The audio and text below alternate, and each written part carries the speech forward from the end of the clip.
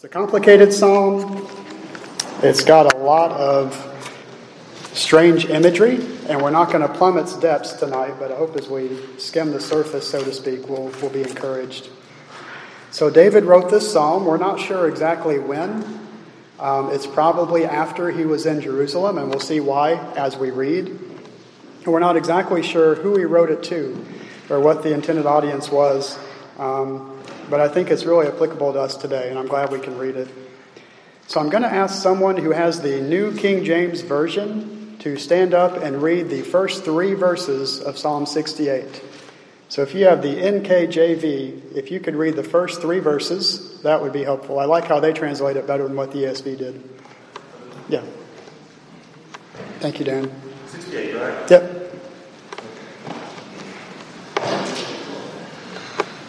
Let God arise. Let his enemies be scattered. Let those also who hate him flee before him. As smoke is driven away, so drive them away. As wax melts before the fire. So let the wicked perish at the presence of God. But let the righteous be glad. Let them rejoice before God. Yes, let them rejoice exceedingly. Thank you, Darren. So it opens with a prayer, and David says, God arise. And when God arises, 2 things happen, right? His enemies are scattered, they're destroyed. They're like wax which melts, they're like smoke which blows away. And so the wicked are destroyed. The righteous, they exult. They're jubilant with joy. They're glad, they're singing. And so this is an introduction here. What we're going to see in this psalm is God's going to fight a battle, and then he's going to go to his coronation.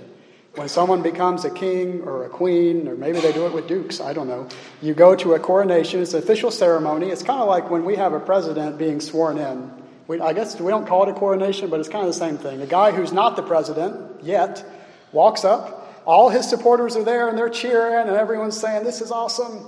He does some things. He says some things. He puts his hand on some things. And when he walks out, he's the president. And so in the same way, we're going to see, this is poetry in Psalm 68, we're going to see God defeat his enemies, win a battle, and then go to his coronation to be crowned king. And we're going to see God arise. All right, I'm going to read verses 4 through 6. Sing to God, sing praises to his name. Lift up a song to him who rides through the deserts. His name is the Lord, exult before him. Father of the fatherless and protector of widows is God in his holy habitation. God settles the solitary in a home. He leads out the prisoners to prosperity. But the rebellious dwell in a parched land. So we see our first command, right? Our first imperative, our first something David tells us to do in verse 4. Now, he's commanding, sing to God, sing praises to a name, lift up a song to him. I want you to remember that for later. But who is David talking to in verse 4? Who is he commanding to do something? People. Us. That's right, the readers. He's telling us to do something. Now, I'm going to skip ahead here. When we read this psalm, we see 8 commands. That's the better way to do it. 8 commands given to people. There are 8 imperatives, and all of them say, praise God, sing to God, bless God, ascribe power to God. Every single command given to people in this psalm is some form of, hey, you, praise God. So what does that tell us about this psalm? As we're reading the rest of this, if we know every single command given to us is praise God, what does that tell us about this psalm? How does that help us as we're interpreting this? Yeah, we know the reason David wrote it. He wrote it so that we would praise God. He wrote it so that people would praise God. So as we're going through the weird imagery and the poetry, let's remember the point is he wants us to join him in praising God, to sing to God. And I'm going to ask Miss Sue and Miss Hazel at the end if we could sing Majesty one more time after we're done here. I just thought of that, like after you started, so I think that would be good. It tells us to sing, and we're going to do it. All right, let's read verses 7 through 10. O God, when you went out before your people, when you marched through the wilderness, the earth quaked The heavens poured down rain before God, the one of Sinai, before God, the God of Israel. Rain in abundance, O God, you shed abroad. You restored your inheritance as it languished. Your flock found a dwelling in it. And your goodness, O God, you provided for the needy. So we have God going out before his people, marching through the wilderness. When did God march through the wilderness? 40 years, right? The Exodus. So God rescued his people from Egypt, led them through the desert and into the promised land. So David is referencing that story. So what we see in Psalm 68 is a very poetic retelling of that story. So now we know kind of where David's coming from. We know what he wants us to do. So let's see how he gets us there. As we read a poetic retelling, we know that he often uses hyperbole. That's when you overstate something to make a point. And we're going to see that in these next few verses, verses 11 through 14. So he's retelling the Exodus, the march through the wilderness, and he's doing it so that we would praise God. So I'm going to read verses 11 through 14. The Lord gives the word. The women who announce the news are a great host. I'll stop there. Your translation may just say a great host announces the news, but in the Hebrew it's in the feminine, so it is a group of women. The women who announce the news are a great host. Verse 12. The kings of the armies, they flee. The women at home divide the spoil. Though you men lie among the sheepfolds. The wings of a dove covered with silver, its pinions with shimmering gold. When the Almighty scatters kings there, let snow fall on Zalman, or it looks like snow falling on Zalman. Can you guys think of a time when the Israelite men were lying around in fields and God went out and won a battle? I can't. That was kind of a trick question. That never happened. So David is using hyperbole to talk about great victories that God won for his people. Now, what are some battles? This is not a trick question. What are some battles God fought? Who are some enemies God and Israel defeated in the desert? Can anybody remember some? Joseph. Jericho. Well, let's go even before Canaan. Let's go between Egypt and Canaan. Who are some enemies that God and Israel defeated? But you are right, they did get Jericho. Well, there was Sihon, king of the Amorites. There was Og, what a name, king of Bashan. And both of those enemies came out and they tried to battle Israel, and God whooped them. And Israel took their land. So they said, not only are we going to beat you, we're going to expel you, and we're going to live in your houses, and we're going to drink from your wells. It's going to be great. So God defeated them. Now in the real battle, the Israelites fought. They weren't lying in fields. Okay, some of you wives may think, that's my husband, lying in the field in the middle of the sheepfold. But they actually did fight. But David's making the point that even though they fought, God's the one that won the victory. Yeah, they swung some swords and they pushed some spears, whatever else you do in battle back then. But God's the one that gave them that victory. Now, it gets kind of weird. So, verse 13, the women divide the spoil, though you men lie among the sheepfolds. The wings of a dove, covered with silver, its pinions with shimmering gold. What in the world does that mean? That's a cheater part. I guess that's my job, right? I was trying to farm that out. All right. I think what it means, and this is just me, so take it for what it's worth.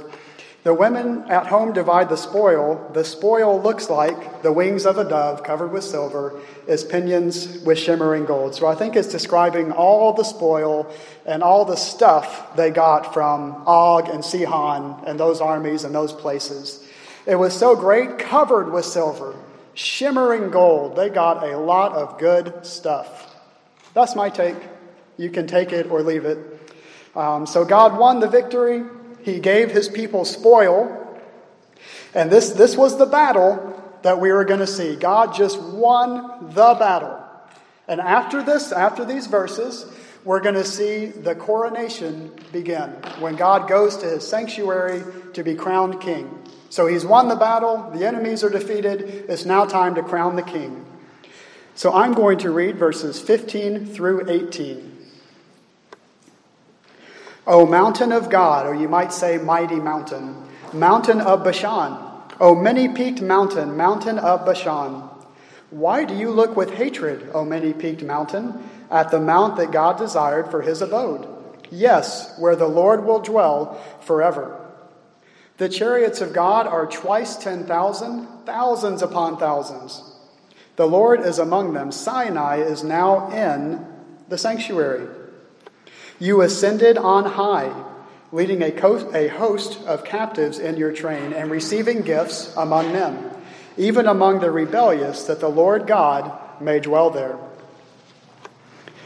Okay, so again, this is poetry. So we have this super tall, cool mountain of Bashan, and it's jealous. You guys see that? Why do you look with hatred at the mount that God desired for his abode? So God conquered Bashan, but he didn't live there. He decided he wanted to take another mountain and make that his sanctuary. And so Bashan is looking in jealousy at this other place. What place did God choose for his sanctuary? You could call it the tabernacle. You can call it the temple in Jerusalem. Do you remember? Zion, I think I heard it. Mount Zion, Jerusalem, that's where God chose, not mighty Bashan. And so Bashan looks on jealously. Now, verse 18, that should sound familiar, right? Where do we see this verse in the New Testament?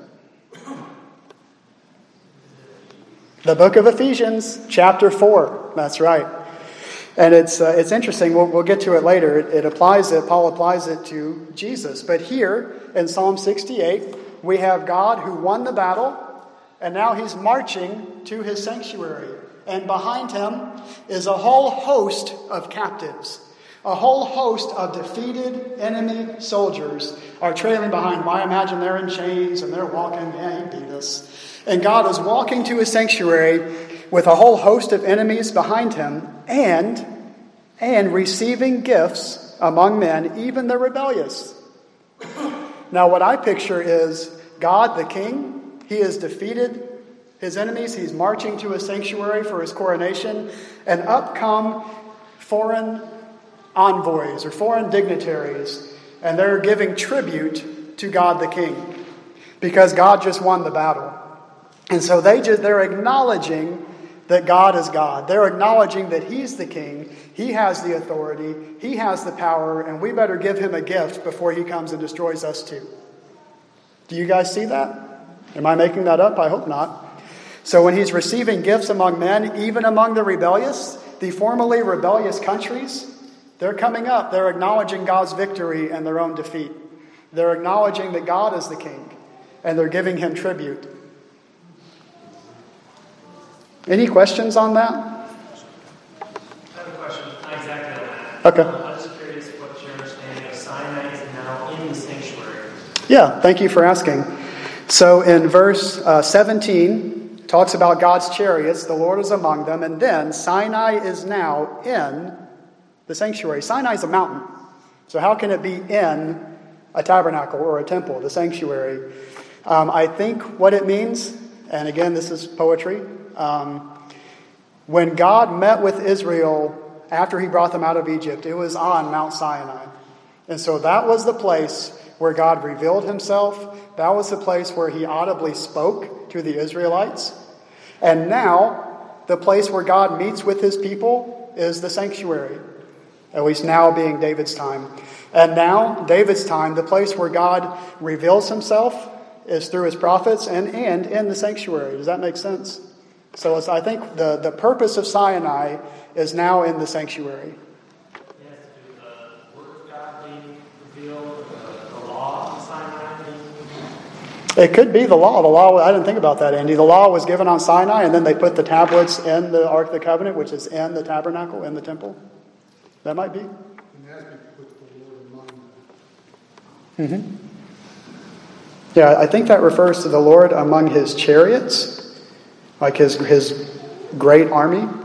But yeah, now that you mentioned that, Andy, I like that idea of the tablets. That's now in the sanctuary. So something to the effect of God's revelation, the place where you meet with God, the law, is now in the sanctuary. Is now in the tabernacle. Don't go to Mount Sinai anymore. That's done. Now it's the sanctuary. That's my interpretation.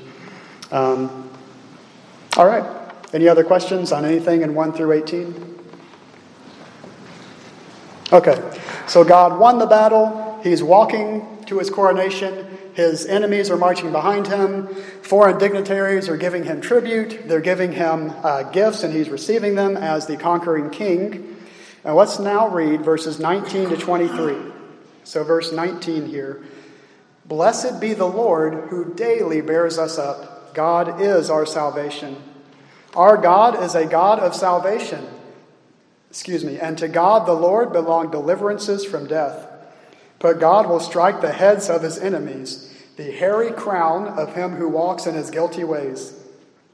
The Lord said, I will bring them back from Bashan. I will bring them back from the depths of the sea, that you may strike your feet in their blood. Be blessed, that the tongues of your dogs may have their portion from the foe. This is an aside, but if you're looking for a verse to memorize this week, Psalm 68:19 is great. I don't like what NKJV did with it. You load us up with blessings. That's the with blessings part. That they just made that up. So I would memorize the ESV if you're going to memorize that. He daily bears us up. Okay. Anyway, so they are rejoicing in God. He is a God of salvation. He has saved us from death. He will strike the hairy crown of his enemies. And then 22 and 23 is kind of weird, right? Isn't that gratuitous? Isn't that a little over the top? Like we're gonna bring back the dead enemies from Bashan, like Og. We're going to bring back the dead enemies of Egypt from the depths of the sea, so that you can walk in their blood and the dogs can lick it up. That's kind of weird.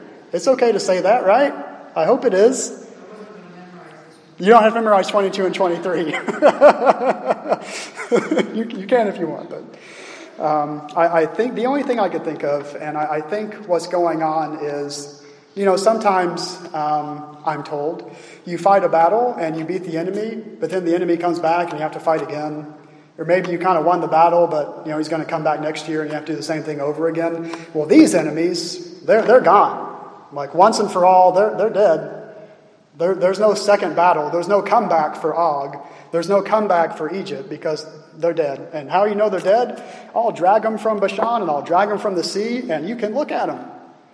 So when God won the battle, he won the war. This was a one-time thing. God did it, and he's going to be king, and his enemies are long gone. Does that make sense? Okay. And that'll come into play in just a little bit. So let's read verses 24 through 27. Here we come to the actual coronation when God's going to be crowned here. Again, this is poetry. I'm not saying God had an actual coronation. 24. Your procession is seen, O God, the procession of my God, my King, into the sanctuary. The singers in front, the musicians last, between them virgins playing tambourines. Bless God in the great congregation, the Lord, O you who are of Israel's fountain. There is Benjamin, the least of them, in the lead. The princes of Judah in their throng, the princes of Zebulun, the princes of Naphtali. So we see that God has won the battle. He's entering the sanctuary, and all the good guys have come together, and they are having a great time at this coronation. So if I could be nerdy for just a minute, have you guys read Lord of the Rings or seen the Lord of the Rings movies? Isn't it such a cool scene in the last book, the last movie, when King Aragorn is crowned? Do you guys remember that? All the good guys are around, all the bad guys have been defeated, everything's fine, and they all get together, and they have this giant party, and the king gets crowned, he becomes the official king. That's what I picture when I read these verses. And it's just such a cool sight. The bad guys are gone, the good guys are together, they're crowning the king, bless the king. So that's what we have going on right here. And again, we have an imperative, a command, verse 26, bless God. Now this is actually to Israel, but still to people, bless God. All right, I think that these verses, and really you could say this psalm, I believe this is telling the story of when David brought the Ark of the Covenant to Jerusalem. You have God entering the sanctuary. You have the good guys saying, bless God. And it reminds me of 2 Samuel 6. So if I had to guess, I would say that's the occasion he wrote this for, but that's just a guess. So what we see is, if I'm right, a poetic retelling starting in Exodus and all the way to 2 Samuel. And we're going to see it even goes beyond that. So we have a really neat retelling of most of Israel's history. Well, maybe not most, but a lot of it. Any questions? All right, let's read verses 28 through 31. 28 through 31, another prayer. My translation says, "Summon your power, O God." Yours might say, "Your God has summoned your power." That's fine. "The power, O God, by which you have worked for us. Because of your temple at Jerusalem, kings shall bear gifts to you. Rebuke the beasts that dwell among the reeds, the herd of bulls with the calves of the peoples. Trample underfoot those who lust after tribute. Scatter the peoples who delight in war." I should say that verse 30 has a lot of translational issues. So if you read something different, I really don't know what to tell you. Verse 31, "Nobles shall come from Egypt. Cush shall hasten to stretch out her hands to God." So I really like this imagery. David prays to God and either says, "Summon your power." Perhaps he says, "Your God has summoned your power. The power by which you have worked for us. Strengthen what you have done for us." And then what happens? What happens as a result of this prayer? Nobles come from Egypt. Ethiopia stretches out her, Cush is Ethiopia. Ethiopia stretches out her hands to God. So God has won the battle. He's installed as king. And now, do we have Gentile nations coming to God, stretching out their hands? Well, that's interesting, I think. So we see that the result of God winning his battle and being crowned king is that Gentiles are joining and praising God. That's really cool, because that's what happens in the New Testament, right? And we'll get there in just a minute. So I want to go. God's victory has caused the Gentile nations to draw near to God and to acknowledge his majesty. So let's read verses 32 to 35. It gets even better.